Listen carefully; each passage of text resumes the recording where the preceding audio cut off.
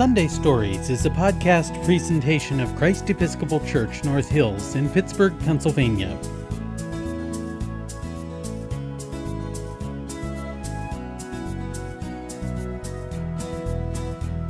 Hello, welcome to Sunday Stories. My name is Deacon Lorena, and I love to share good stories with you. Merry Christmas. Yep, it's still Christmas. There are 12 days of Christmas. So if you feel a little sad because you think Christmas is over, cheer up because there are still a few days to go. A few more days to enjoy the beautiful decorations and to play with your favorite gifts before heading back to school. Speaking of gifts, one of my favorite gospel stories is from today's Gospel of St. Matthew. The story of the Magi bringing the gifts of gold, frankincense, and myrrh to the child Jesus. There are so many things to love about this story. The discovery of the meaning of the beautiful star, the adventure of the journey east, the tricks of King Herod, and the joy of finding the newborn king at long last. You see, the Magi are people who live in a land far away from Bethlehem, who study the night sky looking for new stars and other heavenly bodies like planets. One night, they see a bright light in the eastern sky and wonder, what does this star mean? It has to be a sign that there is a new ruler in the east. Let's follow the star and see, they say to each other. No one knows for sure how many Magi travel to the land in the east, but we say there are 3 because of the 3 gifts. Getting to the land in the east takes many months, so the wise people load up their camels with lots of food and everything they need for the journey. At long last, the Magi arrive in Jerusalem where King Herod is in charge.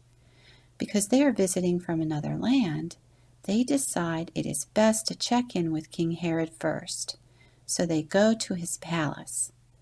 Once inside, the Magi politely ask, "Where is the new king of the Jews? We have seen his star in the eastern sky and have come to give him gifts." Now, this is surprising news for King Herod, and he is upset, but pretends not to be, and asks his advisors where the new king is to be born.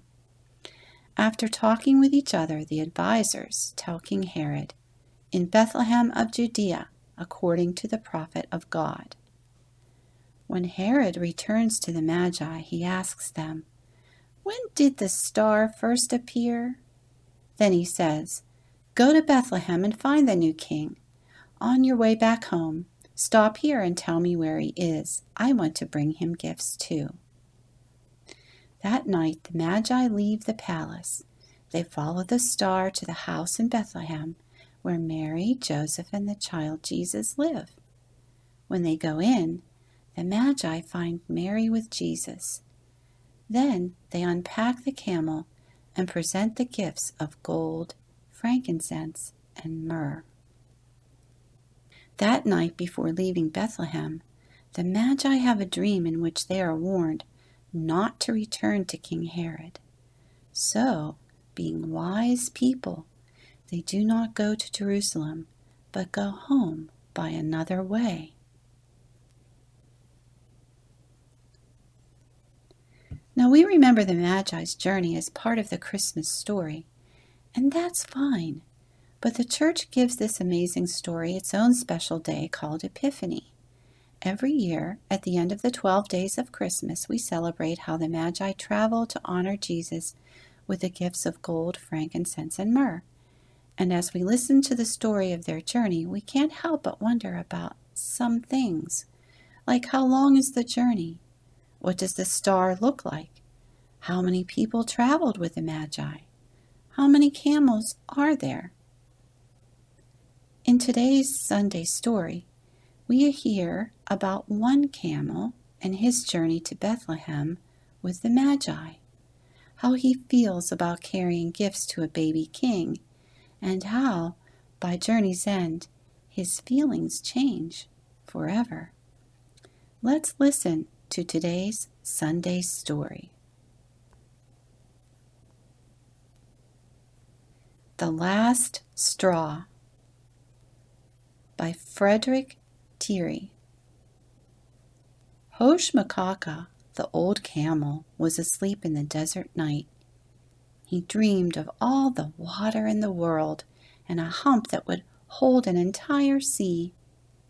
Hearing voices, Hoshmakaka opened one eye.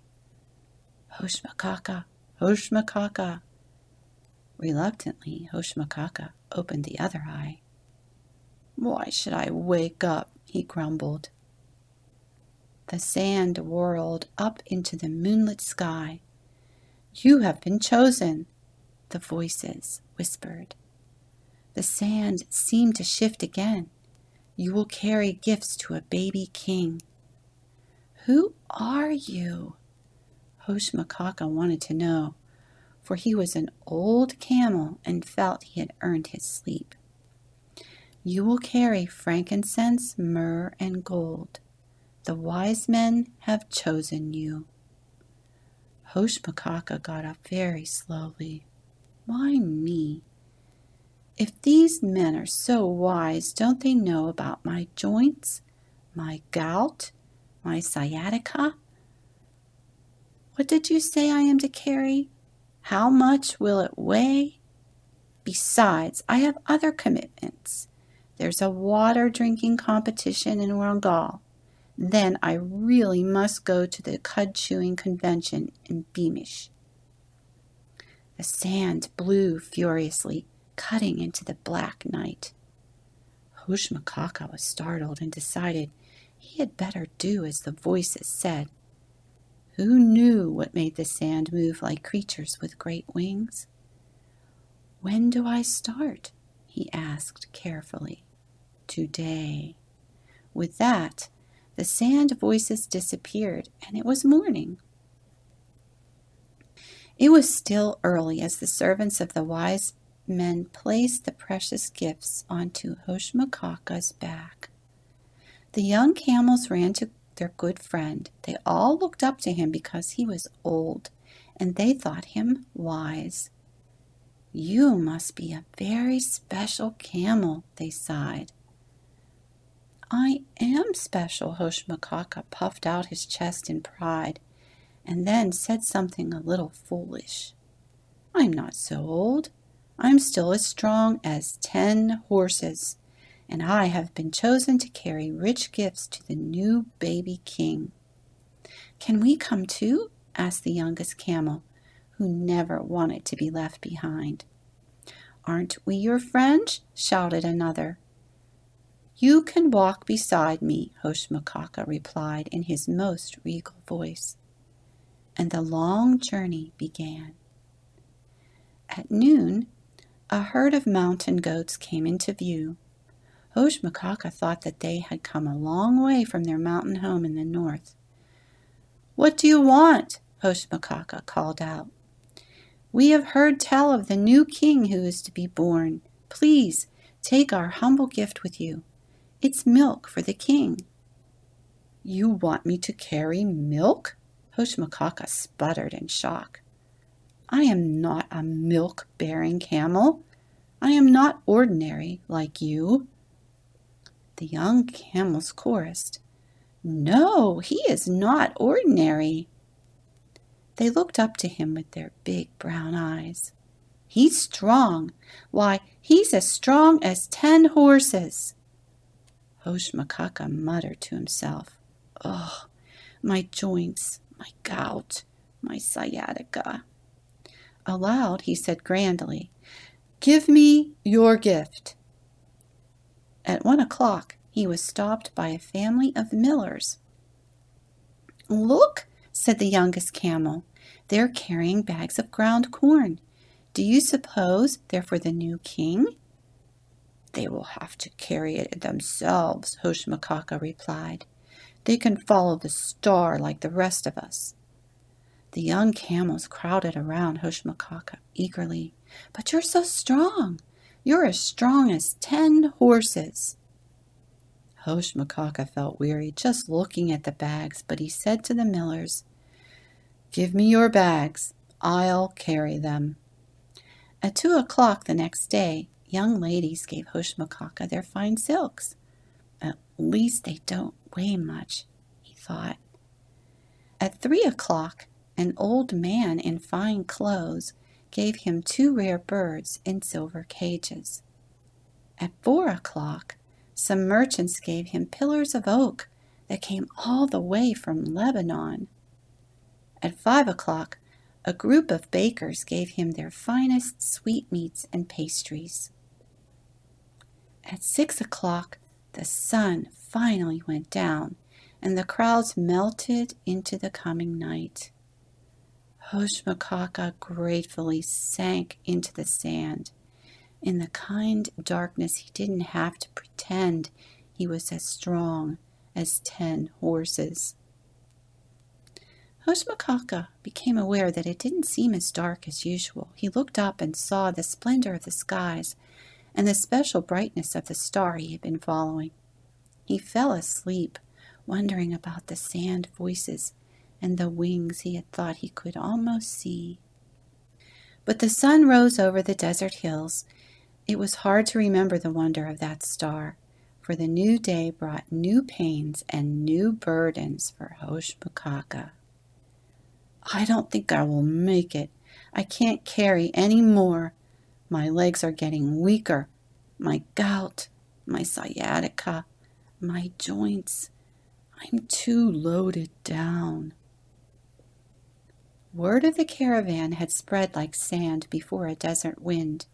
People lined the route, holding their gifts for Hoshmakaka to take to the baby king. There were jars full of honey and baskets of money. There were jewels and beads and large rolls of leather. And last but not least, there were 20 jars of wine. Hoshmakaka moaned to himself, "This will bring me to ruin, this fruit of the vine." But the youngest camel cried out, "Look, there! It's Bethlehem! You've made it, Hoshmakaka! You are as strong as 10 horses!" Hoshmakaka knew he could do it if he did not stop until he arrived at the spot beneath the star. He could, he knew he could. Just then, out of the growing darkness, a small voice said, "I have a gift for the baby." Hoshmakaka looked down on a tiny child. "Please, child, no more gifts." "It has no weight. It's long and light. It's for the king who is born this night. It's little," the child added. "Too little is too much," Hoshmakaka whispered. "Didn't I hear them say you were as strong as 10 horses?" asked the child. "Well, yes, I am, sort of, but my joints, my gout." Hoshmakaka looked carefully into the child's eyes, and his heart melted. "Yes, child, give it to me, this smaller than small gift. What harm can it do?" "It's for his bed. It's all I have." "No problem at all," said Hoshmakaka bravely, if foolishly. All this time, Hoshmakaka had kept walking because he knew if he stopped, he could not start again. Now he could see that the star shone down upon a lowly stable. "Child, do it now. Place your straw upon my back as I approach the new king." Hoshmakaka entered the stable. "My knees are loosening, my legs, they wobble, my back is breaking. Will this last straw cause me to fall?" And with that, Hoshmakaka fell to his knees. "Oh my," he thought, "this is no way for a camel to behave. They will say that Hoshmakaka, the weak camel, Hoshmakaka, the proud camel, should not have traveled this far." The wise men noticed Hoshmakaka, and quickly they too knelt. They're mocking me now, falling down on their knees, heads bent over like gnarled old trees. Then, from the humble manger, a tiny hand reached out and touched Hoshmakaka. His pain seemed to disappear. He could no longer feel his burden. Hoshmakaka whispered to the baby, "Hosanna from Hoshmakaka. Accept these gifts kindly. They come from far and wide, brought by a beast who once acted blindly."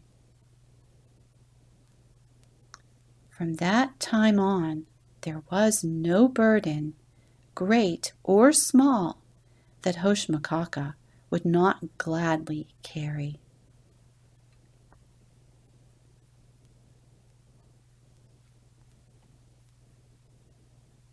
It's fun to imagine that a camel named Hoshmakaka carried the precious gifts of gold, frankincense, and myrrh to the baby Jesus. It's fun to hear how he feels about being asked to do such an important job, how at first he brags about how strong he is. Then, not wanting to disappoint all the young camels who look up to him, he allows more and more gifts to be piled onto his back, trudging on and on until he realizes too late that he is carrying more than he can manage. All along the journey, he proudly does his job, but he really does not enjoy what he's doing at all. He thinks only of how much work he's being asked to do and how much it hurts his joints, his gout, his sciatica. What drives him on is the fear that if he stops, he will fail, and to fail is just too painful to imagine. More painful even than carrying all those gifts on his back. So he trudges on until finally he arrives. And then the child Jesus touches him. And just like that, Hoshmakaka no longer feels his burden, even though it was all still on his back. I love this story about Hoshmakaka the camel because when he finally arrives at the stable, still thinking only of himself and the burdens on his back, the baby Jesus reaches out and with one tiny touch changes Hoshmakaka. This story helps me to think less of myself and more about the tiny baby King Jesus. The tiny baby who is God's gift to us and changes us, changes me too, so that I want to whisper, "Hosanna, accept these gifts kindly, brought by someone who once acted blindly."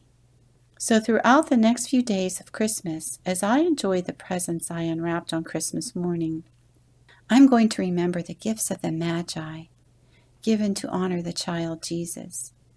And I want to offer him gifts of my own, too. Let us pray. Loving God, we offer to you these gifts, ears to listen to your word, voices to give you thanks, hands to help others in need, and hearts to love you. Help us to always remember that your love for us knows no limits, that it reaches up into the heavens and to the deep of the oceans. As we celebrate Epiphany, we ask that you bless each of us with the gift of your Spirit so that we may help shine your light out into the world. In Jesus' name we pray. Amen. Sunday Stories is a podcast presentation of Christ Episcopal Church North Hills in Pittsburgh, Pennsylvania.